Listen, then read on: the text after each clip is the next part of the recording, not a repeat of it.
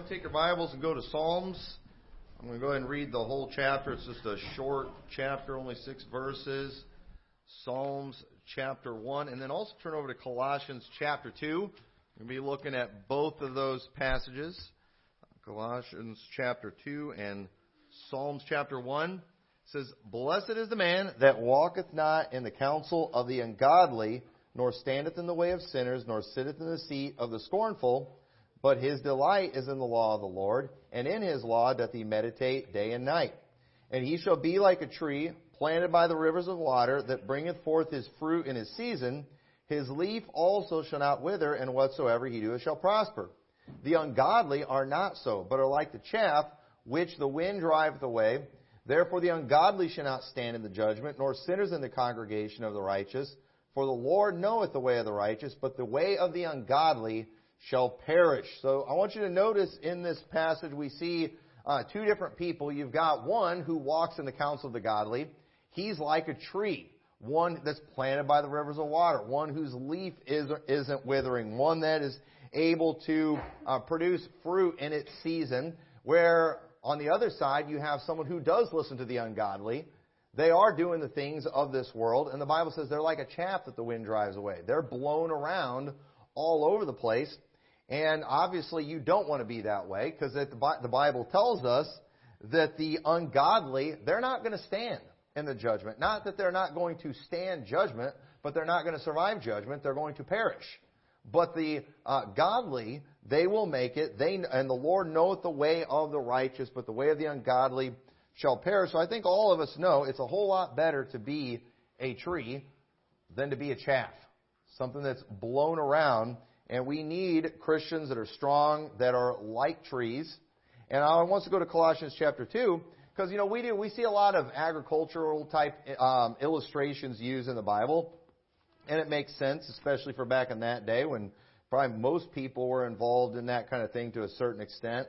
And so it's something they definitely could relate to. And in Colossians chapter 2, we're going to see the Apostle Paul talking to believers.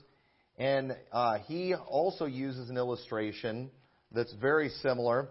And I want us to focus on what it says. But Colossians chapter 2 and verse 6, it says, "As ye have therefore received Christ Jesus the Lord, so walk ye in him, rooted and built up in him." And that's the title of the sermon today, Rooted and Built Up. We want to be rooted Christians, and not just a Christian who is saved and who has root, but we want to be built up. We want to grow. We want to produce something as Christians. And so it says, "Established in the faith, as ye have been taught, abounding therein with thanksgiving." And so verse 7, this is the key verse that I want to focus on. But before we do, let's take a quick look at the next verse, because the next verse shows us how we can end up being uprooted. It says, "Beware lest any man spoil you through philosophy and vain deceit, after the tradition of men, after the rudiments of the world, and not after Christ." And so to be spoiled, that word is not used here the way we typically use it. Like, we talk about kids being spoiled brats, meaning they get everything they want. But to spoil, it means to just basically take everything from you. If we were to go and conquer a city and to spoil them, not only do we defeat them, but we also take everything that they have. We take everything of value and we leave with it. And so as Christians, if we are not rooted, if we are not built up as Christians, then we can allow a false prophet, we can allow someone to come in and spoil us. In other words, take everything of value that we have as Christians, and now we're no good. We're no longer producing fruit. We're no longer accomplishing anything as Christians. And notice how that happens through the leaven of false doctrine. And that's what he's warning about here in Colossians. If we allow leaven or false doctrine, and specifically here he's speaking of the leaven of work salvation. If we allow work salvation to come into this church, and I don't think it is, but it's an example, then it would be like being spoiled by an enemy, because we will have lost everything of value that we have as a church if we were to do that, because people aren't going to be getting saved as a result. And so, let's read the next verses, though, where Paul shows us, because Paul here is specifically dealing with salvation, not allowing people to move them away from the clear gospel of Jesus Christ that's a saving faith that's without works.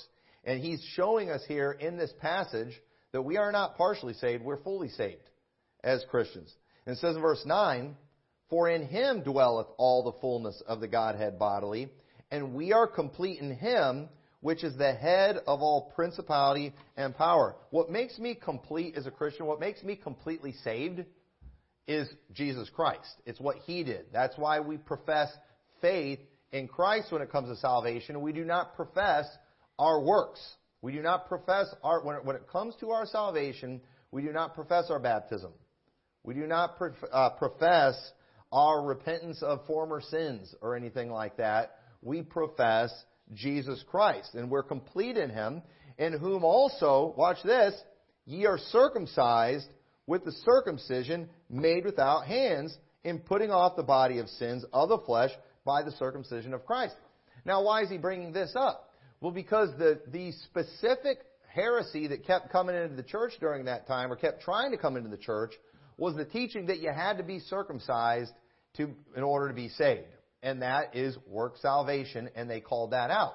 Now, today, we don't have people teaching that work for salvation, but you can make it any work you want.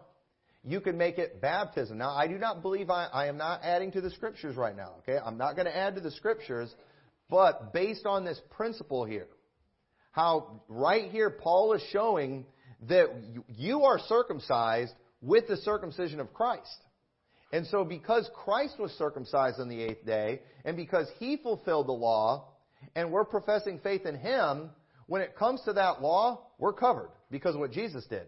So if somebody wanted to say, there has to be baptism in order for you to go to heaven. You have to have water baptism by immersion to go to heaven, otherwise you can't be saved. Well, you know what? Then you know what? I can go to this verse here and I say, you know what? In whom we are also baptized with the baptism of Jesus Christ. Okay, I'm not saying that's what the Bible says, but I'm taking this principle. So if you want to make it any law, if you want to say you have to be good, okay, all right, in whom we are also good with the goodness of Christ. You know, you've got, whatever it is, whatever work somebody wants to bring up, whatever thing in the law somebody wants to bring up, you have to keep the Sabbath. Well, you know what? Jesus kept the Sabbath for me. You've got to keep these feasts. You've got to do all. Jesus did all that stuff. And so at the end of the day, what Paul's just trying to show him here, you're complete in Christ. You are completely saved. We are not partially saved. We are not in the process of being saved. We are fully saved as Christians.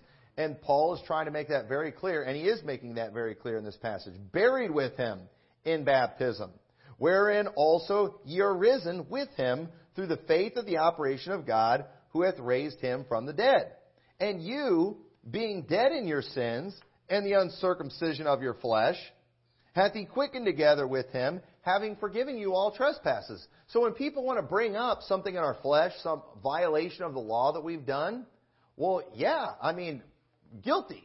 Guilty is charged, wherever you want to say, but Jesus, the Bible says, He's forgiven us all trespasses. So there's no point in even trying to deny any of the things people want to pin on us. We've probably done it to a certain extent, but at the end of the day, that's not what our salvation is about. Our salvation is complete in Jesus Christ, and He's forgiven us all trespasses, blotting out the handwriting of ordinances that was against us, which was contrary to us, and took it out of the way, nailing it to His cross, and having spoiled principalities and powers, He made a show of them openly, triumphing over them in it. So, because Christ fulfilled all of these things in us, there's no excuse for us to not get rooted and built up, and become fruit-bearing Christians. Because this morning, as I talk about being rooted and built up, these are things that are possible we could fail at. And the whole point of being rooted and built up is so we can be like that tree, so we can bear fruit in our season like we're supposed to, and that we will not. And so, in order for us to actually do that, we cannot let somebody come and spoil us with the leaven of false doctrine, false teaching, And so when Paul uses this term, rooted and built up, he is talking about being that way doctrinally. Because if we let the doctrine get out of line, get bad in this church, then we're not going to bear fruit. So, but again, when it comes to salvation, we're complete in Him. We don't have anything to worry about that. Nobody is going to take our salvation from us, but we are always in danger of being spoiled in the sense of being made useless as Christians. And that definitely happens. And I believe there's a lot of saved people out there on their way to heaven that are completely useless for the cause of Christ right now. And you know, it's one of those things where people are always wondering, well, are they saved? And you know, sometimes it's hard to tell. And you know, when it's hard to tell, it's hard for you to get other people saved too, isn't it? And you know, once you're saved, you're always saved. But you can be useless as a Christian. And so it's like, well, no, I believe you got to endure it to the end. Well, you know what? In Jesus Christ, we endure to the end. He endured the cross. So, again, when it comes to salvation, we're covered there. When it comes to bearing fruit, you know what? You need to endure to the end if you want to bear fruit. So it's always important we keep those things in their right place. And whenever, you know, these liberals come along and try to act like we're adding to the gospel when we talk about doing all these things that we must do in order to bear fruit, don't let them change the subject. We're not talking about salvation. We're talking about bearing fruit. So don't fall for that argument. Now turn over to Ephesians chapter 3. So, because of what Christ did for us, we are capable of bearing fruit and being useful in the kingdom of God. There's no excuse for us not to do that. So in Ephesians chapter 3, I want you to notice what it says in verse 17.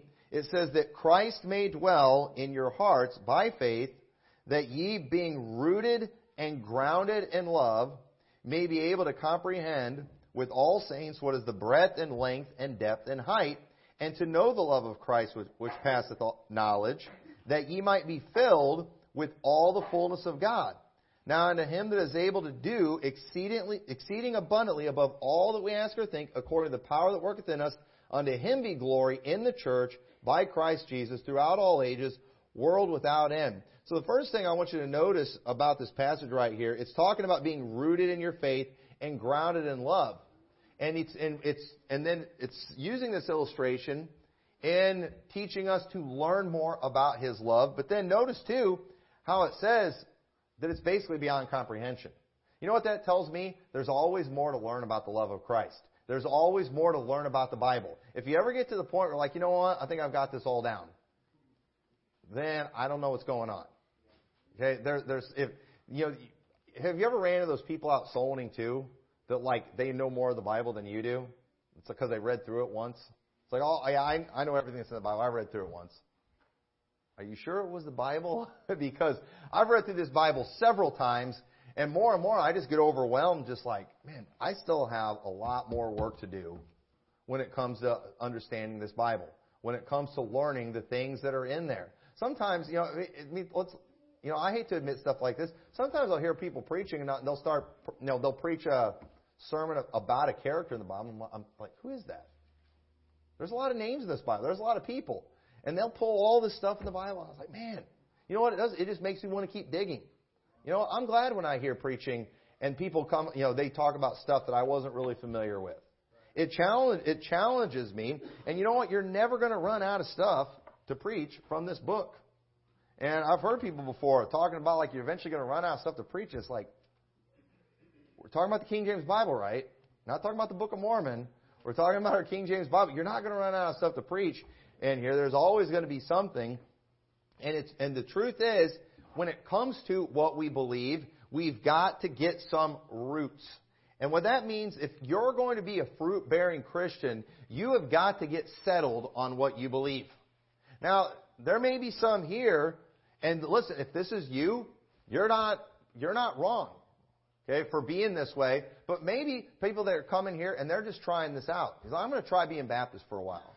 I want to find out what the Baptists believe. You know what? There's nothing wrong with that. I wish everyone would give us a chance. I wish everyone in this town would come here and in all sincerity, with an open heart and an open mind and open ears, that they would listen to what we have to say, and they would check it with the Bible, but then what I hope they eventually do is make a decision about whether or not they're going to follow this or not. And a lot of people, they try different things out for a while, but their way of trying it is they often just come in and they just kind of want to blend in a little bit. And we've got a lot of Christians out there, and we've had them come through here. I see them on social media all the time where it's like, are you sure you really believe like we do? Or because they kind of seem like a caricature of a Baptist. Okay, and you've all seen those pictures. Anybody ever had one of those done to themselves where they have those artists do like a caricature? I can't say that word, but you all know what the word is. But what does it usually do? It usually exaggerates a certain part of you. Like if you have a big nose, it makes your nose really big. And there, just whatever is like a notable feature, they really highlight it in those pictures. It was kind of like some of the Jay Leno photos you see. What would it always do? It always give him a massive chin. Why? Because he had a big chin. And they would do things like that. And but we've all seen those things before. And so the thing is, you have a lot of Christians that a lot of times they exaggerate certain aspects of fundamental Baptists. I mean, maybe with how they dress, they just go over the top of the most extreme. Maybe it's in some of the lingo. All of a sudden they start going to a Baptist church and they immediately develop a southern accent. And they're all, oh man, we're under spout where the glory comes out. And, they're using all the little one-liners and phrases that we all use.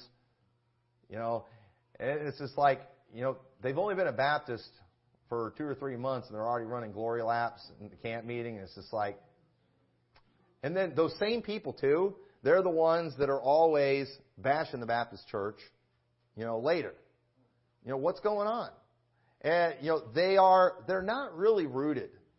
They're trying it out, and a lot of the plants that grow the fastest usually have some of the smallest roots, don't they?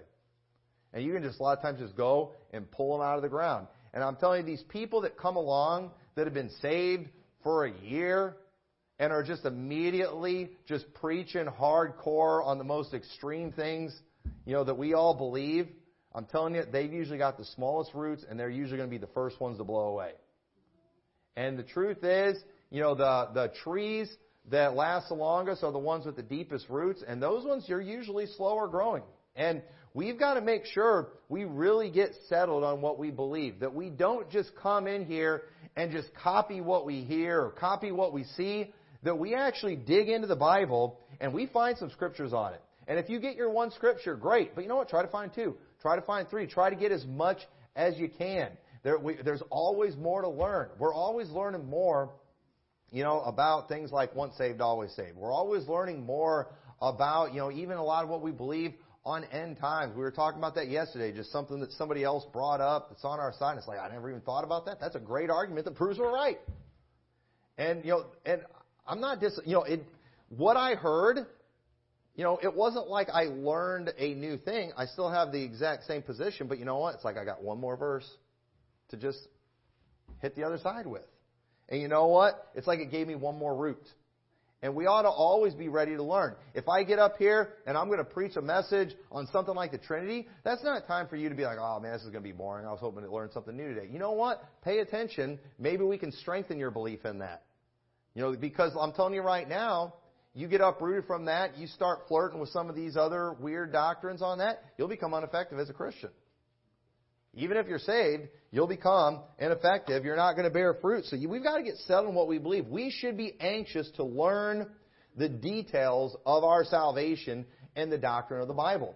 You don't have, like what we just went through in Colossians chapter 2.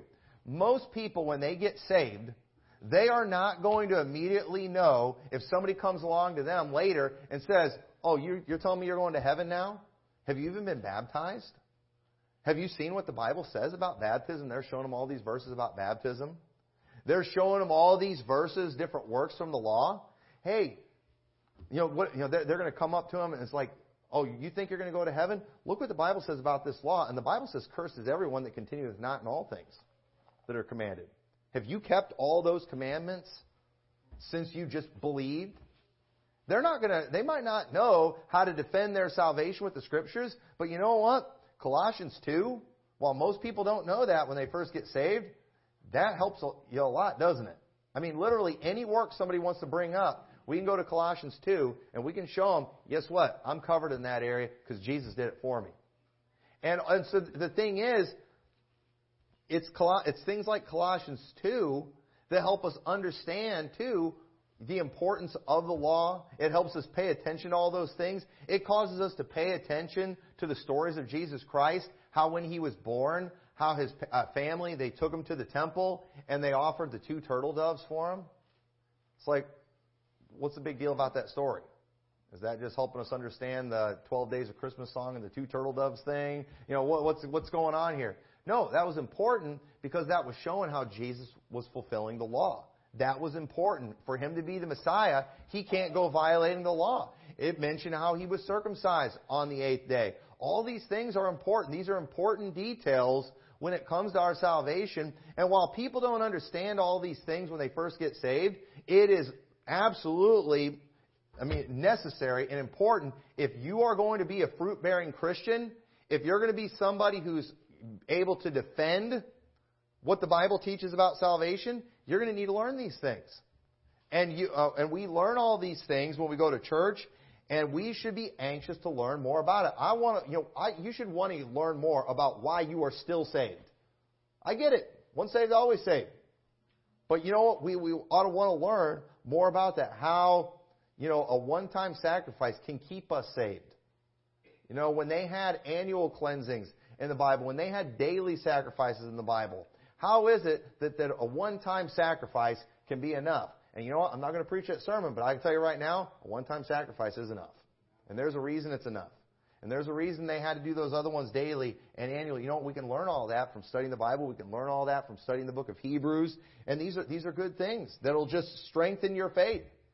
And you're not going to be very effective as a Christian in winning people to Christ too if you're not even sure about your salvation. Good luck getting other people assurance about their salvation when you're not even sure. And so we don't do any of these things so we can stay saved, but we do them to be effective. So you should always be anxious to learn. And if I'm going to get up and you hear the title of tonight's sermon is defending whatever doctrine that you are, that's not time for you to get bored and say, well, I'm already settled on that. No, that's time for you to pay attention and see if maybe you don't get a few more verses that you can use to help you defend that argument, that you don't get a deeper understanding. Because this is the thing, too. It's not just the intellectual knowledge that will help us. It does help when you have a verse memorized. Like, for example, if somebody says, I believe you got to work to be saved. Well, it's really helpful to have a verse like, not of works, lest any man should boast. That's really helpful. And you don't have to be real smart to know that verse. But it also helps if you understand why it's not of works. It's one thing to know the verse. It's another thing to understand it a little bit. And one thing that can help you understand why it's not of works is, one, the fact that if we're talking about a holy God. And we are unholy people. And for anything that God would accept from us, He would have to compromise His holiness. Because we are so unholy. And so that's one of the reasons it can't be of works. Another reason it can't be of works is because of the fact that it would take away from Jesus Christ. And God wants Him to be glorified in everything. God wants Him to have the preeminence in all things. And if any works were involved, then it gives us something else to look at other than Jesus Christ. And He did all the work. He should get 100% of the credit. He should get all honor and glory. So that's another reason. God can't accept any works from us. So there's a lot of reasons. There's a lot of reasons. But the thing is, it's always human reasoning that people come up with to go against what the Bible says. Well, there's no way. You can't convince me that you can go and just, live and still be sinful and still go to heaven. That doesn't make any sense to me. But the thing is, it does make sense when you understand the fact that on my best day, I'm still sinful. Then all of a sudden it makes sense. On our best day, we're still sinful. Now, how do we know that? We can only know that if we're studying the law of God. If we're not studying the law of God, we're going to think we're all good just because we're not killing people.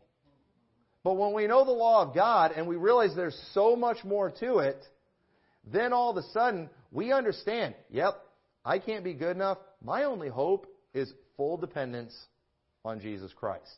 And you know what that actually makes you do? It actually makes you believe on Him, trust in Him. So again, it's important that you learn, that you get the intellectual knowledge of what the Bible says, but then two, that you develop an understanding for it.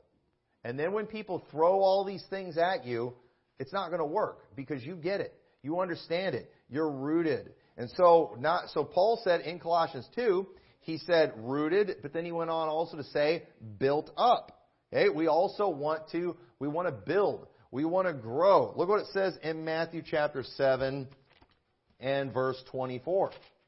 Matthew 7 and verse 24. It says, therefore, whosoever heareth these sayings of mine and doeth them, I will liken him unto a wise man which built his house upon a rock. And the rain descended, and the floods came, and the winds blew and beat upon that house, and it fell not, for it was founded upon a rock. Okay? If we're going to build something, if we're going to build up something, you have to have a strong foundation. Otherwise, it's just going to fall over. Otherwise, it's going to shift. It's going to move. It's going to be like the house on the sand. And that's the person who they heard the sayings of Christ, but they did not do those things. Whenever the rains came, they fell. And we've got to have something solid that's not going to move. If you're going to be effective as a Christian, you can't be changing your mind all the time. You can't go up to somebody's house and be giving them the gospel, and then when they bring up an objection, it's like, well, I don't know. And they're like, I don't know. I think you probably could lose your salvation. You can't be there and be like, well, now that you mention that, I really don't know. I guess it could be possible. Hey, you say that to them, you lost them right there. You're not gonna get them at that point. No, you need to be able to, with confidence, when they throw something at you. Well, what about that verse in Galatians where it says, "Ye are fallen from grace"?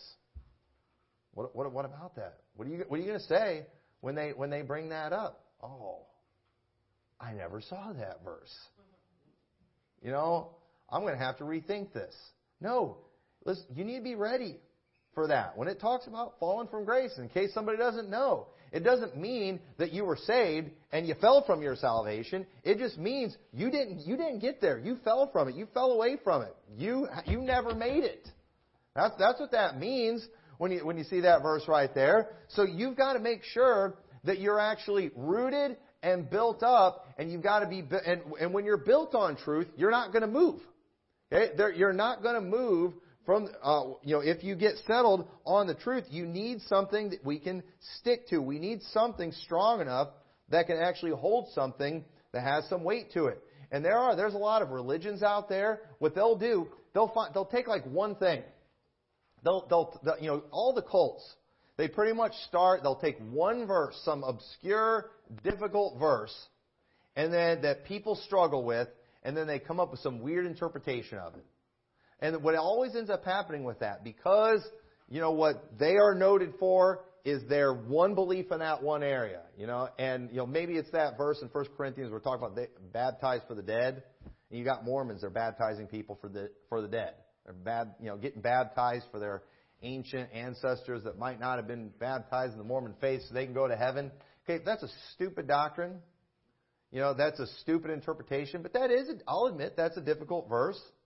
But the problem is, their interpretation of it messes up the rest of the Bible, if they're right. And so you know what they typically do? They typically just go ahead and mess up the rest of the Bible. Or they'll add their Book of Mormon in there or something like that. And the thing is, when you get something right and you learn something new, you don't have to move on that. It's kind of like, when it comes to eschatology and the pre-trib rapture. Okay? When you start challenging people on that, okay, because it's an error, often they have to start teaching really weird things like dispensational salvation and stuff. And the truth is, when your doctrine, when your eschatology makes you have to change your belief on salvation, we got a real problem there. But the thing is, and a lot of these people just aren't right on salvation to begin with, but if you're right on salvation, other doctrines like eschatology shouldn't mess with what you teach on salvation. And if you're right on eschatology, again, what we believe about salvation is no problem at all for that. Everything goes together. And so but again, it's important that we're constantly building on these things. And that's why it's important we get these things right. We need something strong enough that can actually withstand a storm. And that's what Jesus brought up, that man who built his house on a rock. The importance of that is it's not going to move when a storm comes. And we don't want our doctrine moving around all the time. I don't want to be one of those pastors who's just constantly changing doctrine, just constantly, one day I'm this, one day I'm that. Don't want to be that way. That's not good, will not be effective. If you're not going to get, chances are you're not going to get your family saved. If last year you were a Mormon, the year before that you were a Jehovah's Witness, and the year before that you were, a Catholic. They want to wait and see you actually do something for a while first. Then they might be willing to listen to you. But the thing is, we got to make sure we're building up on a good foundation. And if you're building your life, your doctrine, based off of the King James Bible, that's a good foundation. Based off Baptist doctrine, Baptist distinctives, I don't think you're going to have to move around. And I do. I think we have, for sure, we're obviously not perfect in this church. We don't claim to be perfect. I don't claim that we even have a perfect, flawless doctrinal statement. There might be some things in there where we could possibly be a little off, but I will say this, that not too many churches preach as much doctrine as we do. That not as many pastors preach from as much as the Bible as I do. And I feel like and I eventually want to preach through every chapter in the Bible. And you know what? I'm not real worried that when I go and I preach from another book in the Bible, that I'm going to contradict something that I preached in another book of the Bible. Because I think we're getting it right. I think our doctrine is so good here that we're able to cover a very broad range of topics and it not be a problem. Where in some churches, they have to have a very narrow focus. You know why? Because they've got too many errors. They start studying Hebrews too deep, it's really going to mess up their theology in a lot of areas. So, Ephesians 6:13 says, "Wherefore take unto you the whole armor of God, that ye may be able to withstand in the evil day, and having done all to stand." And, we're always going to have opposition. We're always going to have the devil throwing fiery darts. We're always going to have people trying to bring in false doctrine. Bad things are going to happen. Things are going to get thrown at you. Storms are going to come. But if we are rooted and if we are built up, we'll be able to handle those things. We will be firm. When we get attacked, we're going to keep going. When we get attacked, we're going to keep doing, because what we have is a good foundation. And I'm thankful for that. And we have our church, we've been attacked by, homos, we've been attacked by IFB groups, we've been attacked by new IFB groups. We've been attacked by Calvinists, we've been attacked by Trent. We get attacked all the time, but yet, has any of them ever crippled us? Now, literally the only thing that's ever happened to us is social media has been temporarily halted, but that's just an extra tool that we use. That's not our church. That's not our ministry. And so whenever those things have been going on, we've always moved forward. We've always grown with every attack.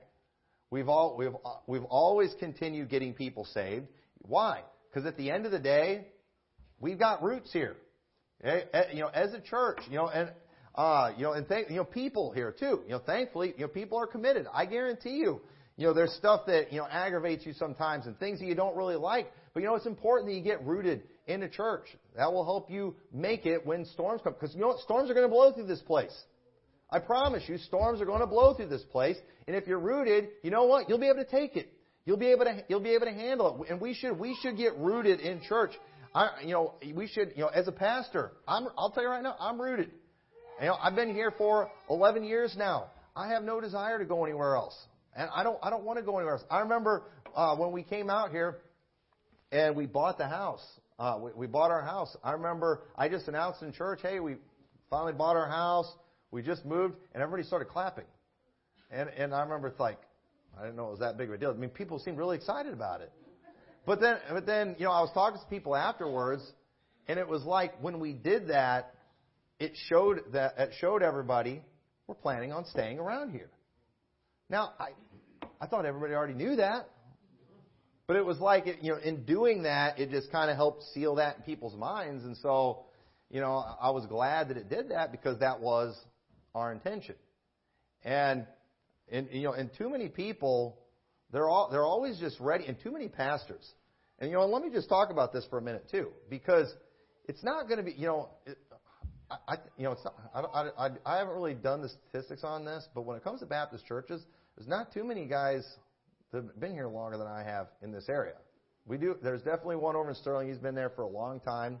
But as far as the Baptists go, first off, I just heard about another Baptist church losing the name Baptist in this area. We've had 2 close down. Another one change its name away from Baptist. So pretty soon, I'm going to be like the longest running Baptist preacher in this town, if anybody's keeping track. Rock Falls, I can claim it for now. But and there's people that have been there longer than me before that are gone now. But a lot of these Southern Baptist churches, they can't keep a pastor for 2 years. And then these churches wonder why they're not growing. You know what? People need to get rooted in those churches. And it's very important that you do that. And if you have this half in, half out mentality, people are going to pick up on that, and they're going to have the same attitude.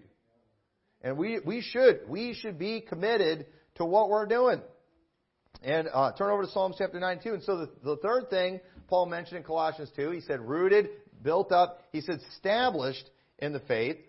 And in Psalms 92 and verse 12, it says, the righteous shall flourish like the palm tree. He shall grow like a cedar in Lebanon.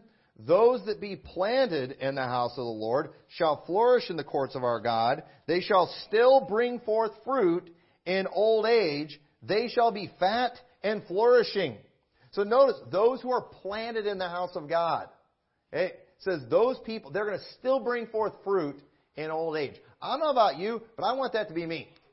I want to still be getting people saved when I am old. I hope when I am in the hospital and dying that I'm getting some nurses saved when I'm there. I always want to be bearing fruit as a Christian. And you know what? Those who are planted in the house of God, and you know what else it says too? They'll be fat and flourishing. So, that's a good verse, for those that are challenged in a shapely way. I don't know how you're supposed to politically put that in a politically correct way. But it's not always a bad thing. This is a good thing here. And when it comes to something that's bearing fruit, producing something, they're doing it. And I hope spiritually, I hope spiritually I'm fat and flourishing when I'm old. And I believe that if I'm planted in the house of God, if I keep the house of God a part of my life, if I keep the work of God a part of my life, I believe I'll be fat and flourishing in my old age. I'll still be producing something, still doing something for God. And so being established means to stabilize. And we should keep growing, learning, and strengthen our faith. We should never get bored with more preaching on a subject we always believe. You should always listen to more on that. Read books on those things. And as a pastor, too, I have to be careful not to take for granted that everyone just believes something. Because that's the other thing, too. We've always got new people coming. And, let's just admit this, too. Sometimes I worry myself with, memory and things like that. But we forget things, too. I've had this happen several times. I don't know if this is just a memory problem or if this is normal. But, people will ask, hey, what do you think this verse means? And I'll look, and it's like, I know I preached a sermon on that one time. But I don't remember what my position was. However, I'm really good at taking notes. I save all my sermon notes. And so typically, whenever those questions do come up, and I had one just the other day. Somebody brought something up, and I was like, oh, man, I had a really good interpretation of that passage. I couldn't think of what it was. And I went, and I searched for those notes, found what I had put about it, and it was really good, and it was right on the money. And I was like, yeah, that's my belief on that passage. So I can't always remember right there on the spot, But yeah, thankfully I take good notes, and I often go to those things. But again, these things need to be repeated, because here's another thing too. This is something I learned early on pastoring. Just because I get up and I preach a sermon on a subject, it doesn't mean everyone learned from it. Because sometimes y'all daydream. Sometimes y'all are thinking about other things. Sometimes you fall asleep. Sometimes I didn't do a very good job teaching it, and it didn't register. And I've had that happen many times over the years, where people will ask about something. It's like, I preached a sermon on that, and you were there. I've got it before. I've preached sermons on subjects, and afterwards people complimenting, like, I never heard that before. And I'm thinking, yes, you have. But they didn't remember it. So sometimes we have to get a little repetitive. Okay? You know, and obviously sometimes preachers, they get obsessed with the topic and talk about it over and over and over again, you know, and that would be annoying. And I'm pretty sure you all don't want to hear me preach about the reprobate doctrine every week. And, you know, maybe some of you do.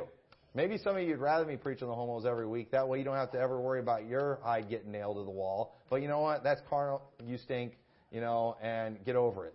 All right? You ought to be praying that I rip on your sins. If you were spiritual, that's what you would do. If you were spiritual, you'd pray before service, Lord, help Brother Tommy really give it to me today, because I need it. How many of you prayed that before church? All right? I don't think any of you did. All right, Raleigh, you did? All right, good job. But y'all better pray it next week, all right? And we'll, you know, and we should find, well, not next, I won't be here next week, but in 2 weeks, and we'll find out, you know, you can find out if you're really in tune with God in your prayer life. Pray that I'll preach in your sin, and whoever sin I preach on, you know, you're the one best connection with God. And you know, I'm being kind of funny when I say that, but at the same time, if everyone in our church sincerely prayed that prayer, Lord, use the preaching to show me what's wrong with me. If people really did that, I believe God would do some great things in our church. So I'm kind of being funny, but at the same time, I think you ought to do that. And so the last thing, real quickly, it says, Paul said, rooted, built up, established. It says, he said abounding. Abounding is a word he used. And the Bible says in 1 Corinthians 15:58, therefore, my beloved brethren, be ye steadfast, unmovable, always abounding in the work of the Lord, for as much as ye know that your labor is not in vain in the Lord. And let me tell you something. When it comes to Christianity, you can just try a little bit if you want. You know, you can be, you know, when it comes to soul winning, when it comes to whatever it is, you can just dabble in it if you want, and anything you do is going to be good. Any work you do for the Lord is a good thing. When it comes to serving God, I mean, if you just give a cold cup of water to one of God's brethren, you're doing a good thing. You're not going to lose your reward, but you know what? How much better is it to just abound in it and say, you know what? I'm going all in. I'm going all out. I'm going crazy with this. I'm devoting my life to this. I'm going to give as much as I possibly can to just doing the work of the Lord, helping God's people, learning the Bible. I mean, if you want, you can. You can just be somebody who's one of those, you know, did you know that if you just read through your Bible one time, you've done more than most Christians have?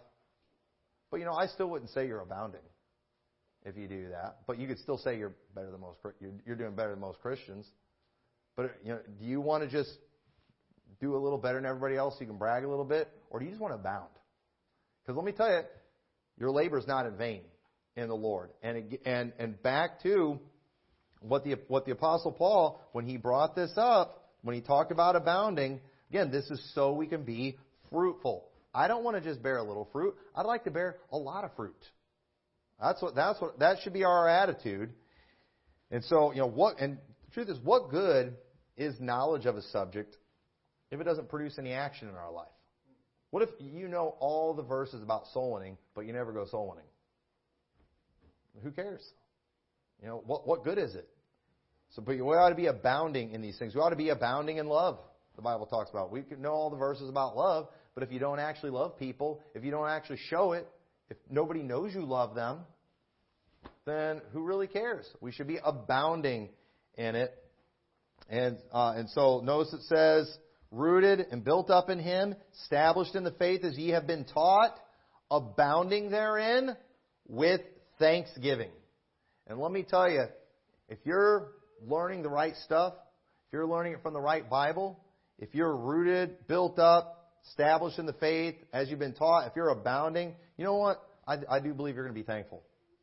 1 Thessalonians 5:18, in everything give thanks, for this is the will of God in Christ Jesus concerning you. And being rooted and built up in the things of God, in the work of God, in the ministry of bearing fruit, let me tell you, that will not make you miserable.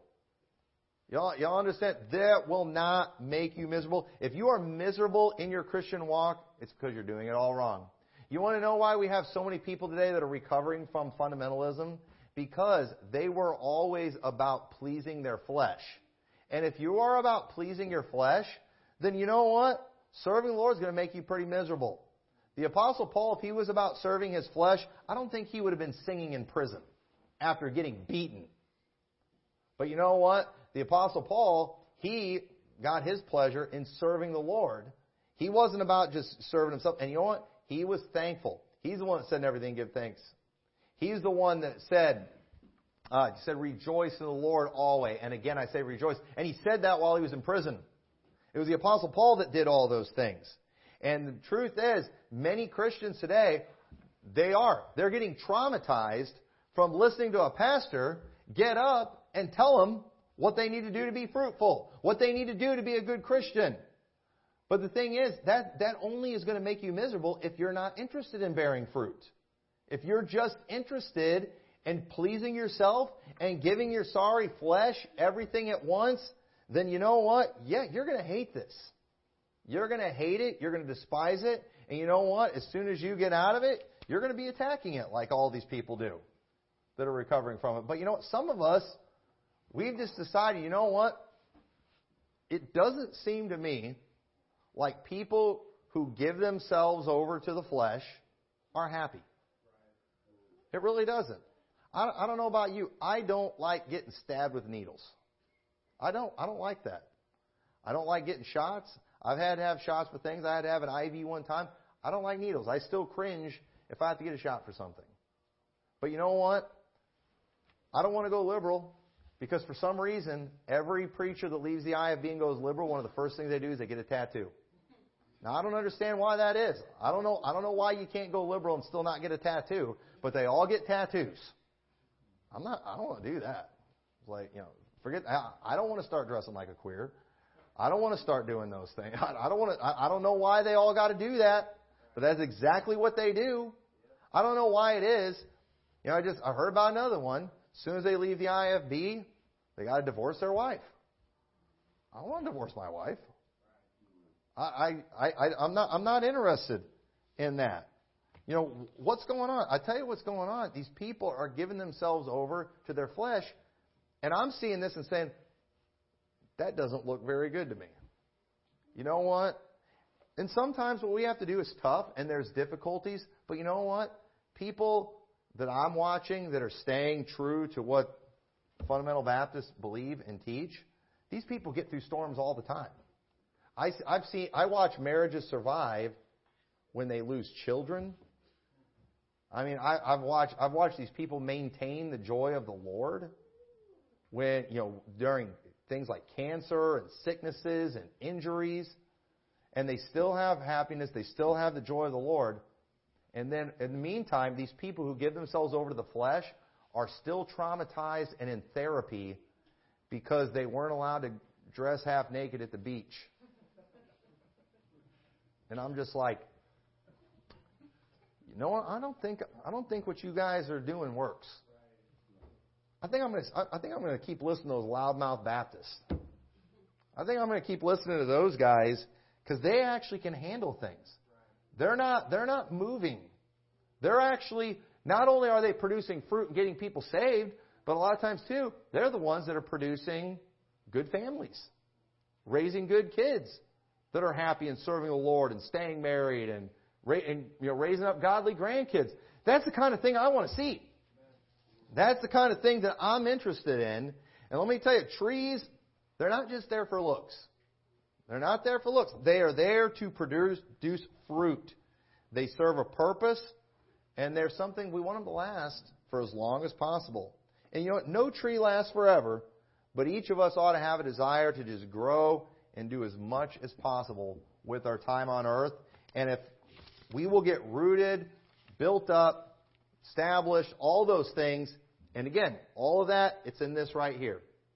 And we do that by reading this Bible, we do it by listening to the preaching, and we do it by putting it into practice and teaching others what it says. That will get you settled on these things. And you know what? You'll be like the tree. And you will be able to stand in judgment.